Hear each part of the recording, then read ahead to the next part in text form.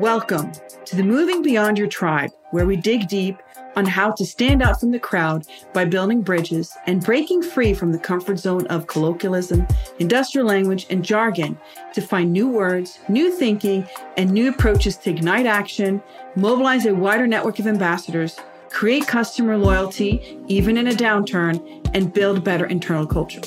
Hi, I'm your host, Torin.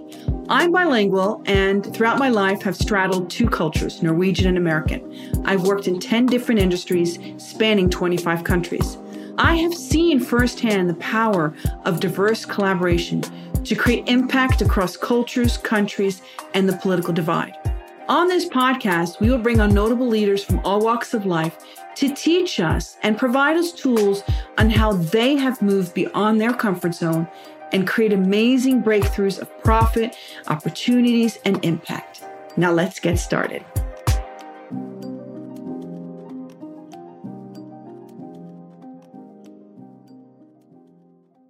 Welcome to Moving Beyond Your Tribe. I'm really excited to have Brenda McGuire. She has been to 85 countries, lived in 6. She's the CEO of 2 international companies, Worldwide Connect, which helps with cross-cultural understanding for business professionals.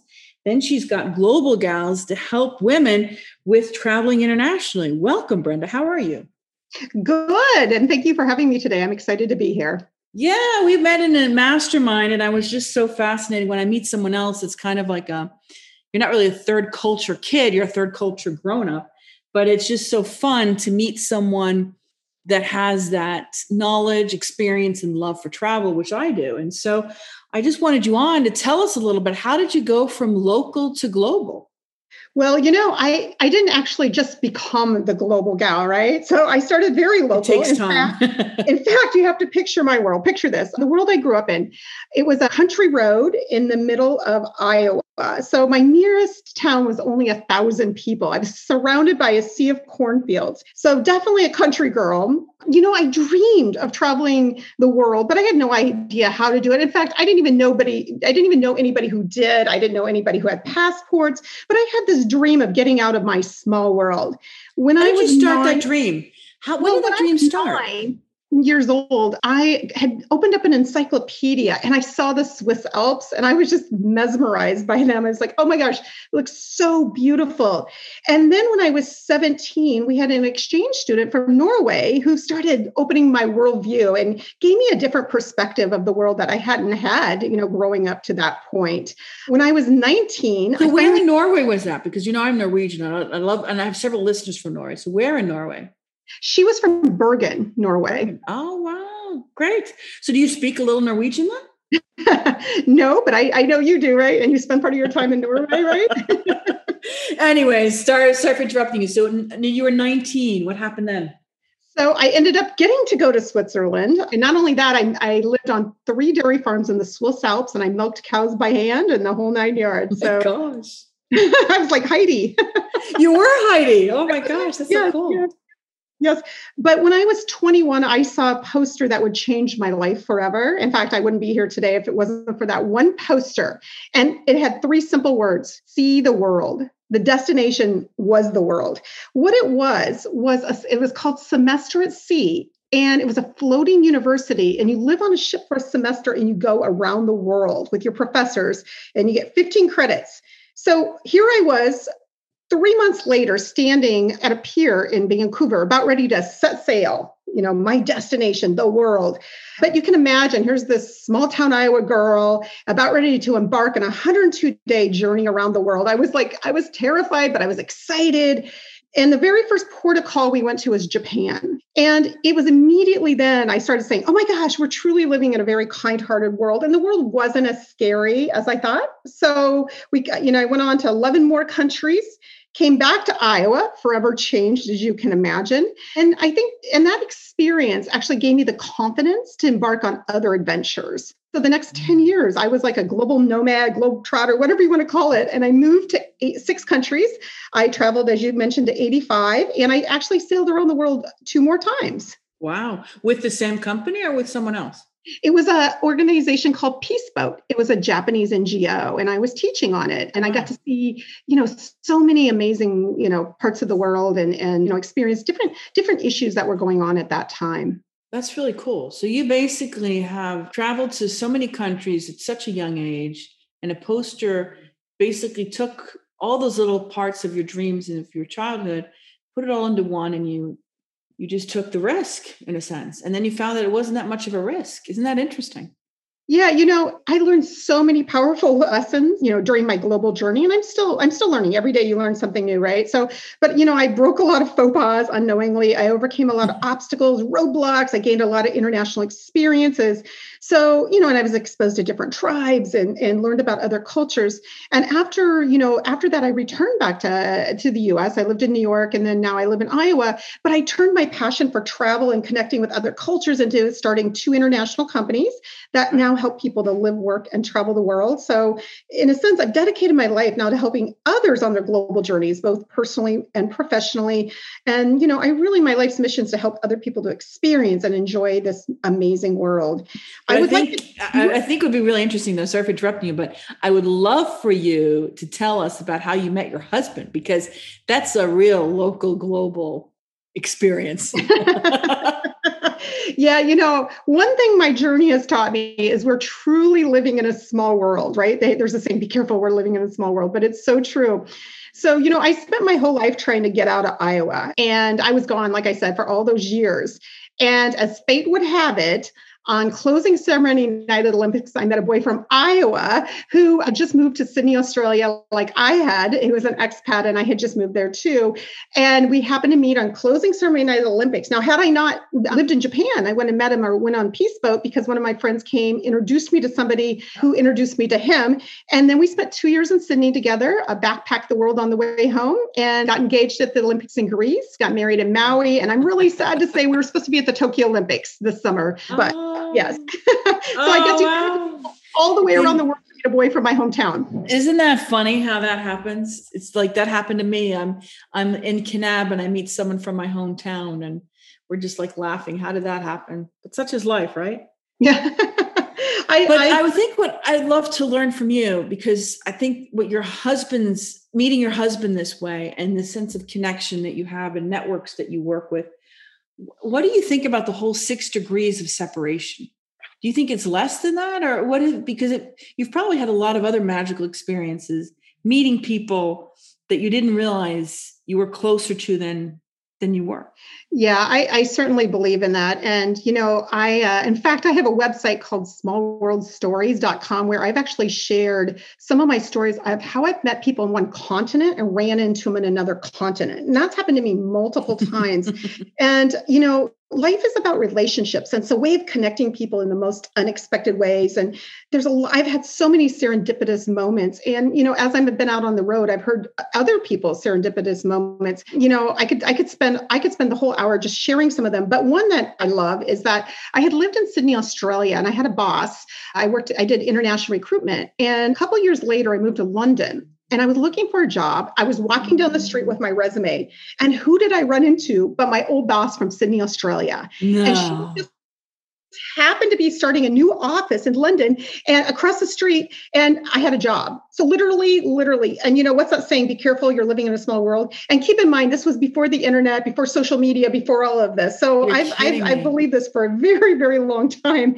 I've got so many amazing stories of what really a small, globally connected world we're living in. But when you reflect on that, then, if you reflect on all these connections that you've had, what do you think about that? What do you think it is? Is it just that you were in certain circles that were similar globally and you connected because of interest, or was it passion, or is it just really serendipity? Like, what is serendipity for you? Yeah, that's a good question. I would say, some of it, you're just putting yourself in the right place and connections, number one. But number two, I believe in divine connections. And, it was not an accident. I met my husband in some ways that, I could say, oh, it's a big coincidence, but I believe that. So I don't know. I feel like we are living in such an amazing, small, globally connected world. And I will tell you right now, with technology, we can connect with people, amazing people. Last night I was on a call with somebody from Mongolia, and she graduated from the same program I did in Sydney, Australia.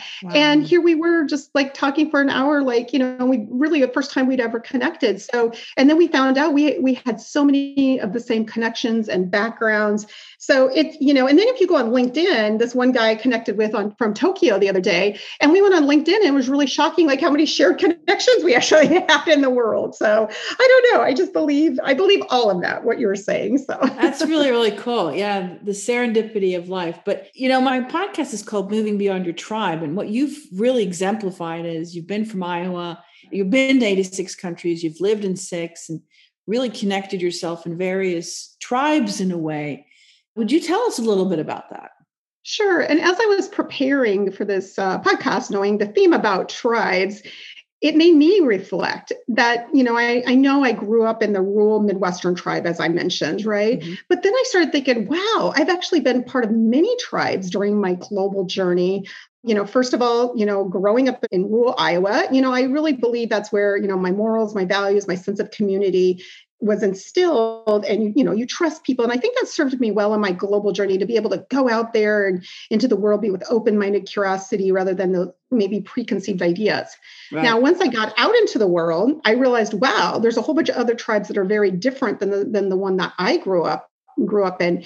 And so in a sense, when I lived in these 6 countries, I recognized that, in each of these countries, they have their own cultural tribes, if you will, and subcultures of that. And I was able to learn some of their rich cultures and traditions and ways of life and values and beliefs. So it was really, really eye-opening, and it expanded my world, be able to realize, wow, those tribes live very differently than the tribe I grew up in.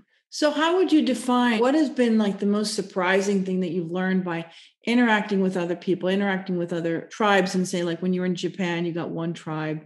When you were in other countries, like, what have you kind of learned? Well, I believe, and we teach this in cross-cultural, that, a lot of times when we travel to other countries, we're really only seeing the surface culture, what people are doing, how they behave, what they're eating. But when you are living in another country, it's like a cultural immersion, in the sense that if you think about an iceberg, you can see the top of the iceberg. It's what you can see, but it's really the deeper culture. It's what you can't see, what's below the surface. And that was the ways, their beliefs, the way they, lived, what they did, their values, beliefs, all of those kinds of things that were, unseen, that all of a sudden it made me appreciate and, respect cultural differences even more. Wow.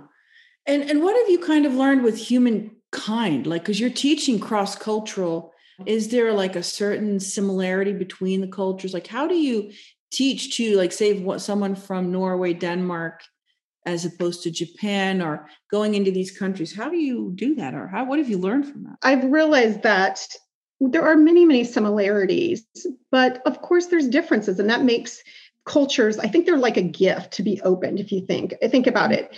And when I say gift, I feel like when I go into a new culture, it's learning new ways to do things, their perspective, their traditions, values, beliefs, language, food, all of that, like an onion, and there's many layers. And one thing in terms of business is we also have to recognize that they all have different ways of doing business. How is business done? And what I see, and I worked with thousands of global business professionals, is sometimes they don't know what they don't know. So they'll go into a country, in a sense, with their own lens about how business is done, but then they fail because they don't know what they don't know. So, for example, when we're working with business professionals or global entrepreneurs, and they're going to meet with an international client or customer, we'll ask them, do you know how to build trust and rapport? Do you know how to introduce yourself? Do you know the best way to make eye contact? What are the rules for doing business? Body language, communication style, decision-making. So everything is impacted by culture. And I often find people don't know what they don't know. And that's what gets them in trouble when doing business overseas. So don't know what you don't know. Would you say the most important currency is trust? I would say that. And I would say that many cultures are relationship based, and they won't do business with you unless they have a relationship. Where here in the US, we're very transactional, right? We don't necessarily have to be friends or have a great relationship with someone to do business, right? But like, for example, I spent 2 years in Japan. And, I worked with Japanese businessmen and, they would spend a lot of time socializing, getting to know each other and really taking the time to build the trust. But once that was built, there was better business relationships. So I think some cultures are more transactional, some are more relationship based, but at the end of the day, you've got to have trust in order to do business in a sense around the world. So it's like there's various levels, there's various roads to trust. Some it can be transactional and some it can be relational, but trust is kind of an important thing.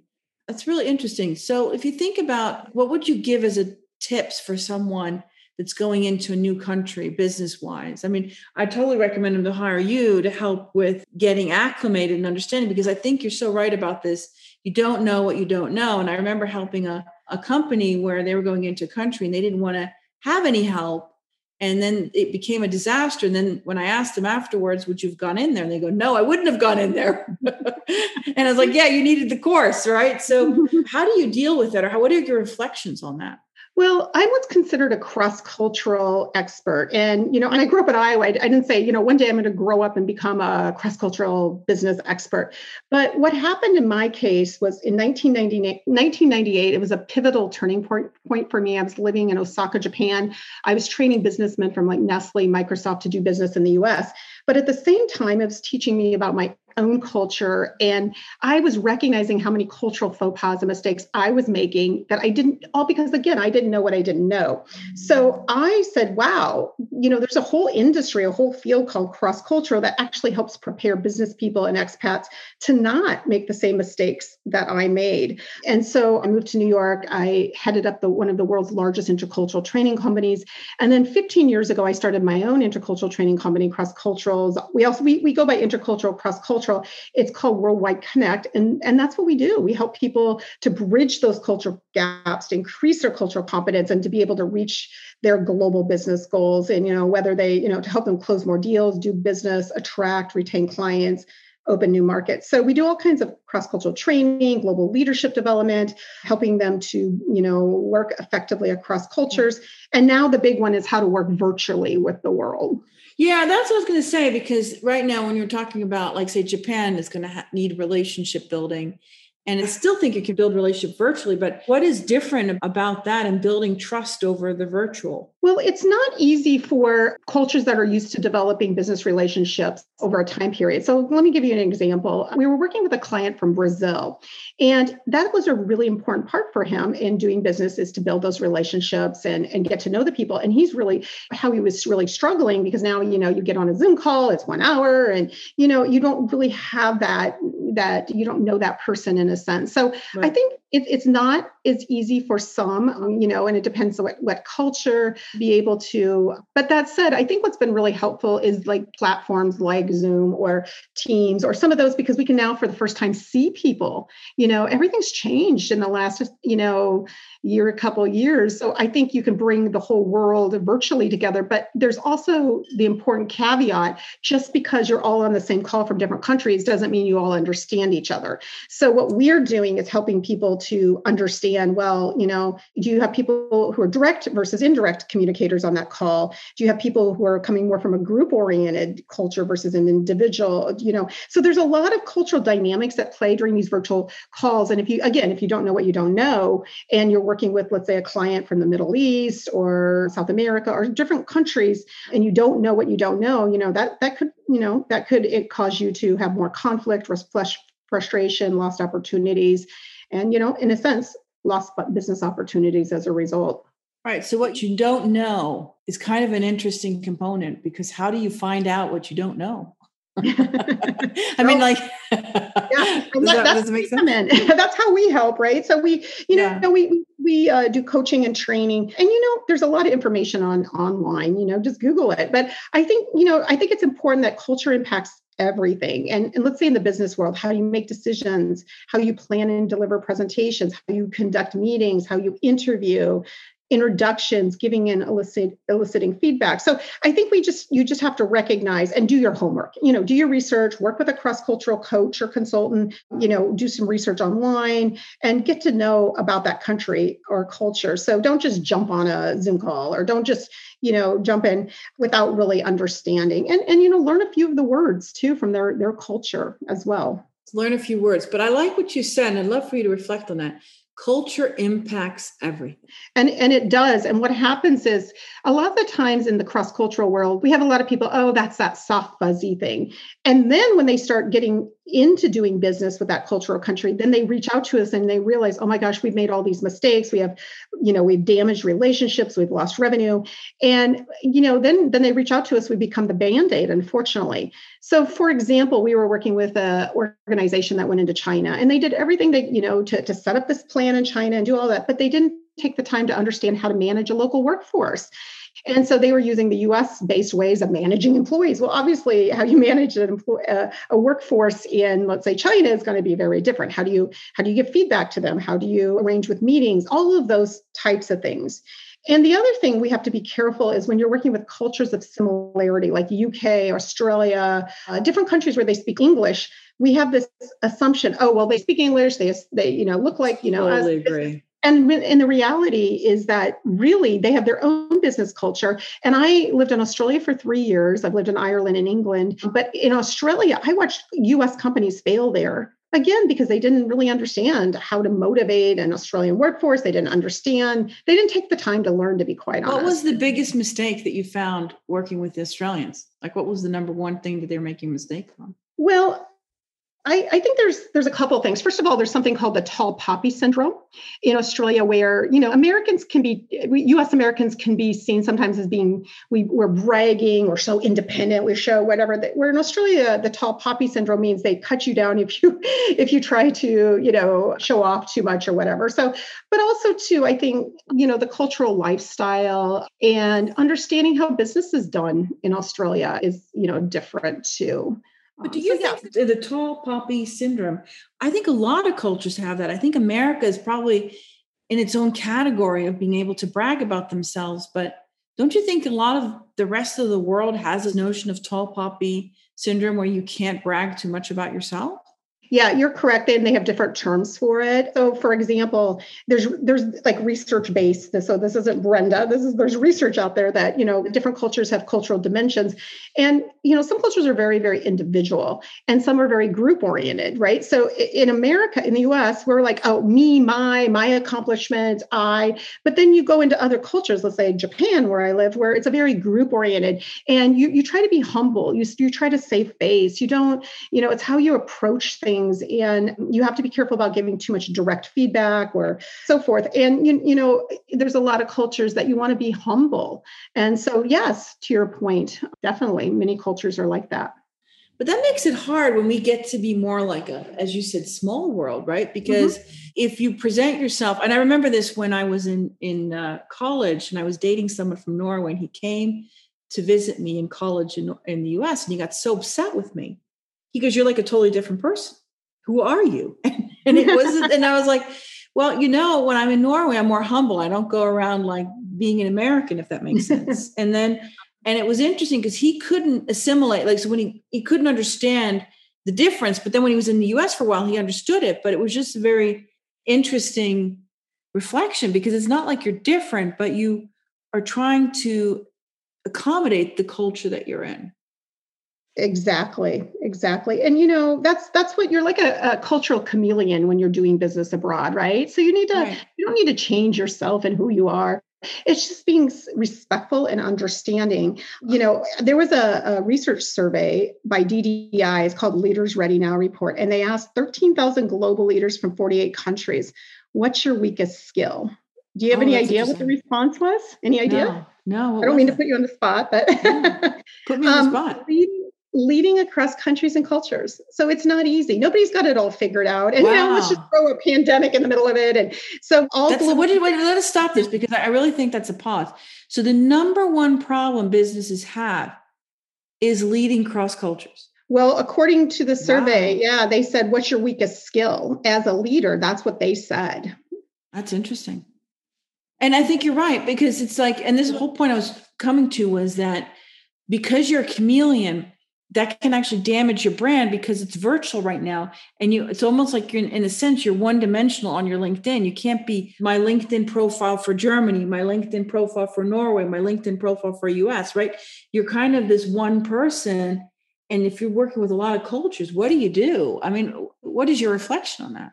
Yeah, it's hard to your point, but again, just making the effort. So if you're going to be, trying to work with a customer in Germany or another country, just when you're working with them one-on-one to really, take that time. And I think global leaders too, they have to develop a global mindset. There was another survey by the University of North Carolina when they asked 300 global business professionals.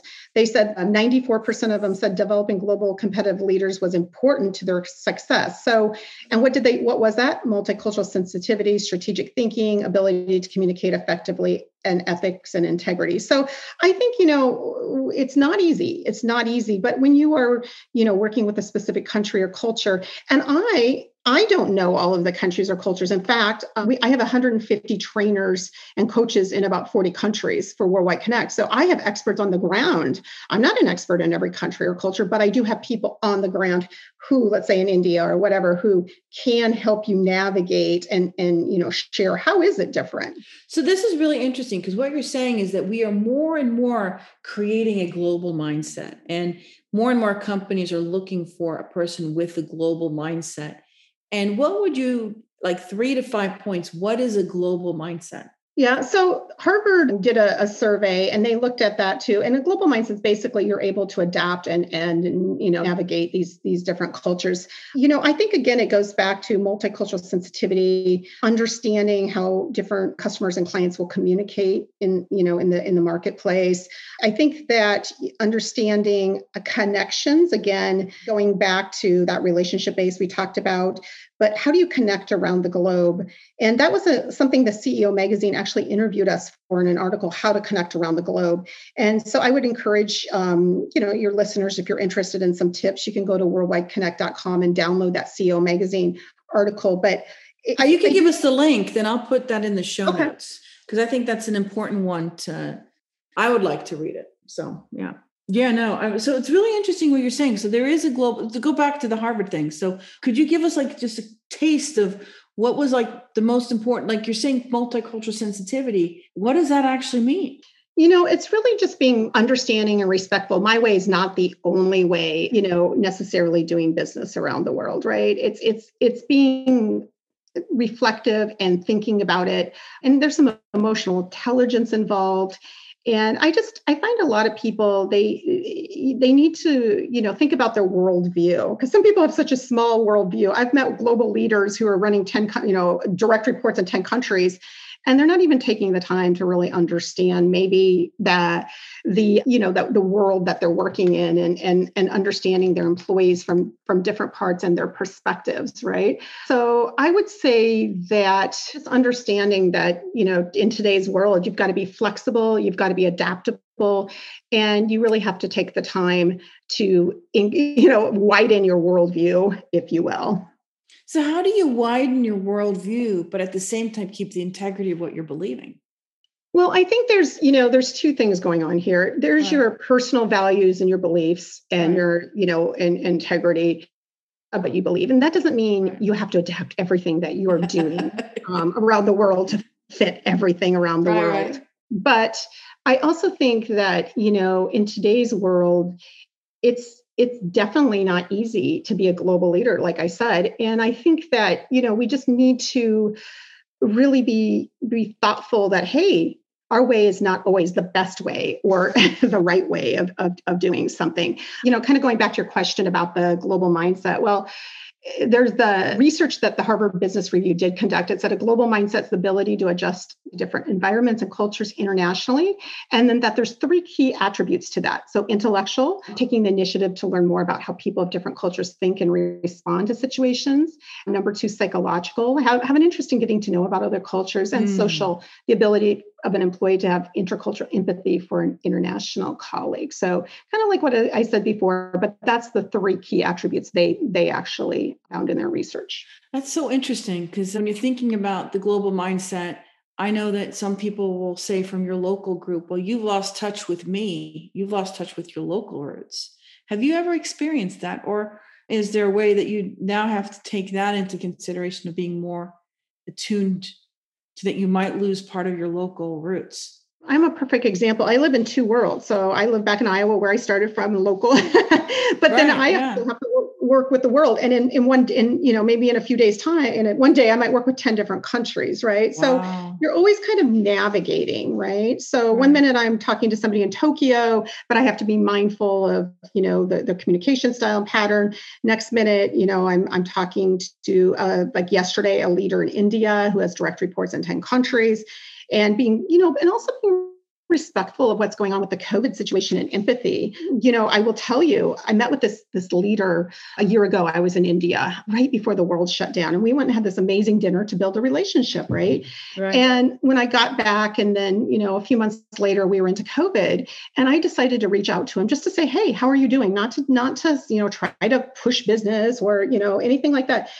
I was just genuinely concerned. He said, Brenda, thank you so much for reaching out to me. I just had 6 members of my team die from COVID. No way. So I think right now, just having an empathetic style right now is just really critical, and being really aware of what's going on, and realizing we don't know what's really going on in different countries and cultures that we're working with.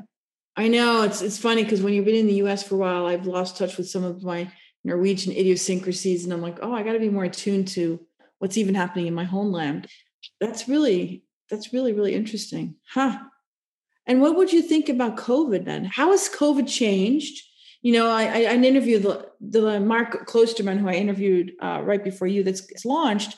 He was basically saying COVID has made us more being able to establish relationships around the globe, but it's again, having the blueprint that you're talking about and how do you interact with people. And what have you seen with COVID? How has it changed in your line of business? I actually did an article or blog, which you can see on my brendamaguire.com website, about how being a world traveler actually has helped me cope in the COVID world. I think as I was reflecting back, I realized that there were 6 things that my global journey has taught me to be more resilient during these days. One of them is I've chose to look at this as one grand adventure. So like the COVID journey. So like with any adventure, there's, your faith, your well-being, your emotional strength, but there's going to be good days and then there's going to be bad days, right? So, and preparing psychologically, because I'm a huge world traveler. Right before the world shut down, I was in 15 countries on 4 continents, and then bam, the world shut down, right? So I'm telling myself psychologically, I'm being on a long layover right now that I'm, having this time. It's taught me resilience. My travel has taught me about resilience. And then I would say adjusting your course. My 2 international businesses have changed immensely because of COVID. But on the other hand, I honestly believe this is one of the absolute best times to do global business. Oh my gosh, this is so amazing, because before I'd have to get on a plane and go all of these places. And now all of a sudden I'm interacting with people around the globe every single day from my office in Iowa. And, we always had kind of technology, and I've worked remotely for 15, 20 years already. So for me, this wasn't a new thing, but I think the game changer has been like the Zoom and all of this technology. It has been amazingly changing. So, just in the last couple of days, I had, a call face-to-face with somebody in Mongolia, talking about doing a cultural exchange. I just talked to somebody in Rwanda who's Dutch, and we're working on doing some coaching programs together. And I connected with a guy in the UK, and we're planning a trip to Mongolia. And so my point is, I think right now with technology, we're able to network with the world. We're able to, things have been flattened in a sense, some of the barriers, because you can work with the whole world. So people all of a sudden were local maybe a year and a half ago with their business, but I'm telling people, forget that. You're global no matter what. We're all global right now, because if you've got internet and you've got all this technology, you can work with the entire world. So you can work with the entire world with COVID. So what would you think is going to happen to travel? Because what this gentleman, Mark, was saying was that travel, they think it's going to take 10 years before it's going to pick up again to the rates it was, or the level it was before COVID hit. And what is your reflection on that?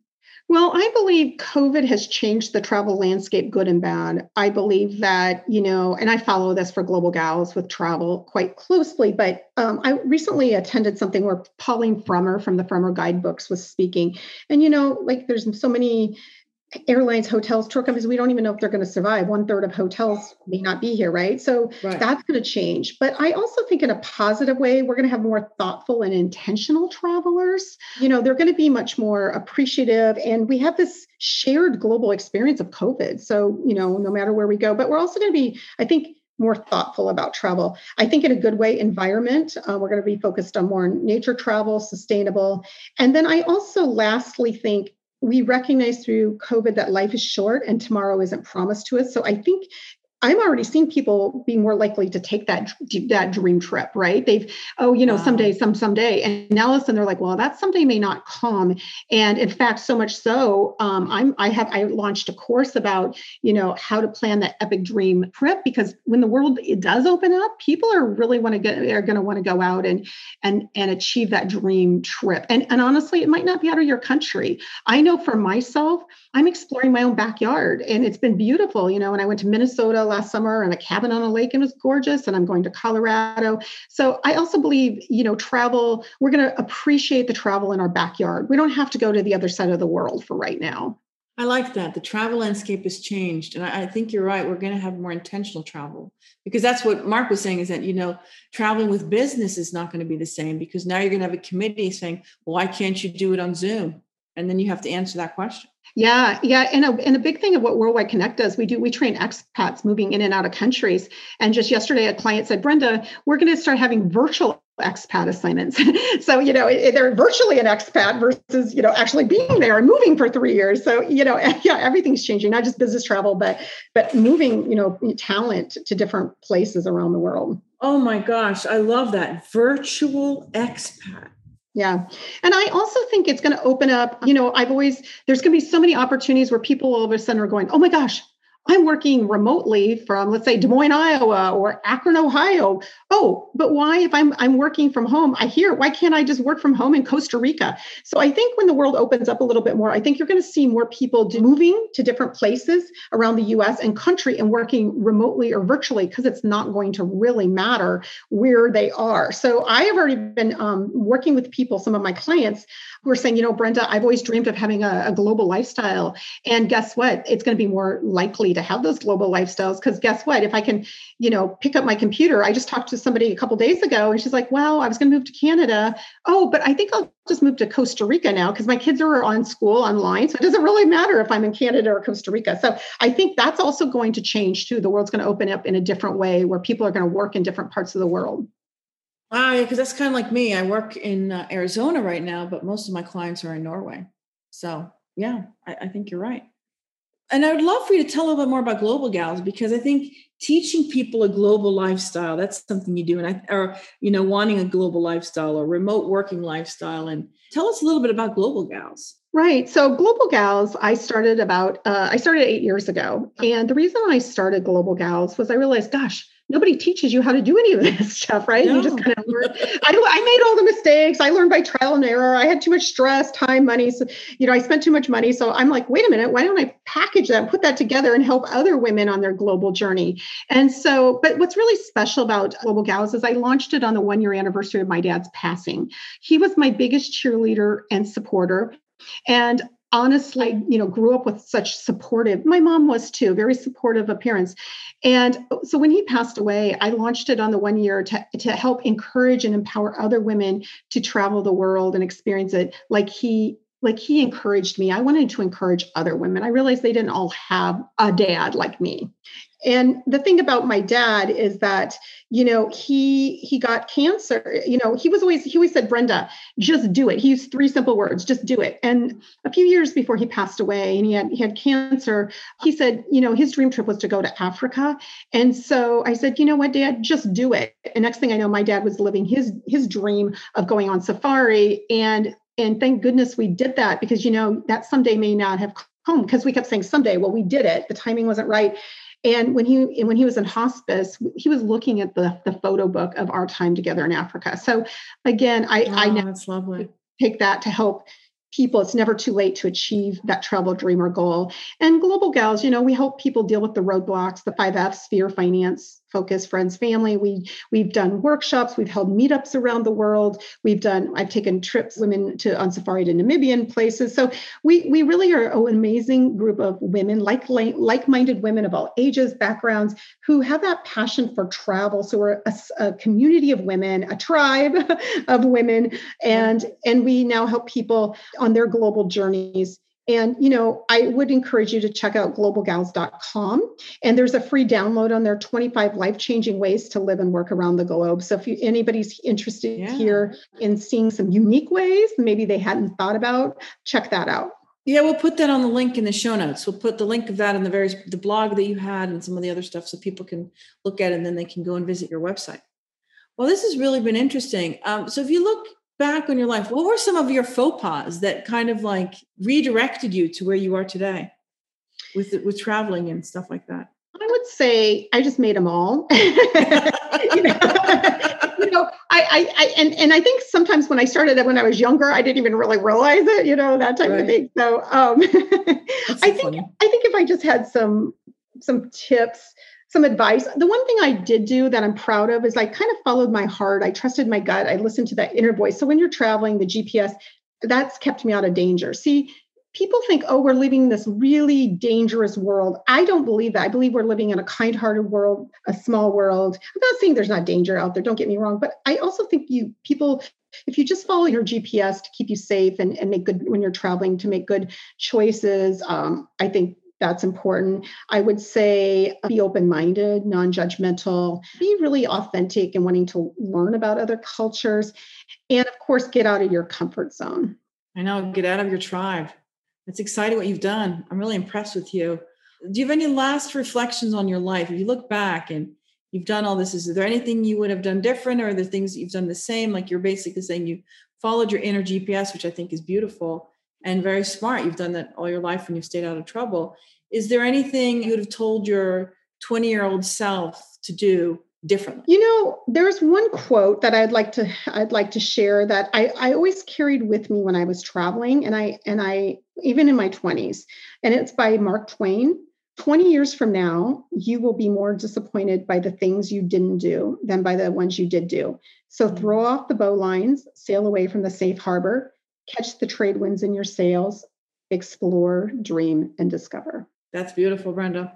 So as a last reflection, I always say before allowing you to leave this wonderful discussion, I could talk with you forever and ever.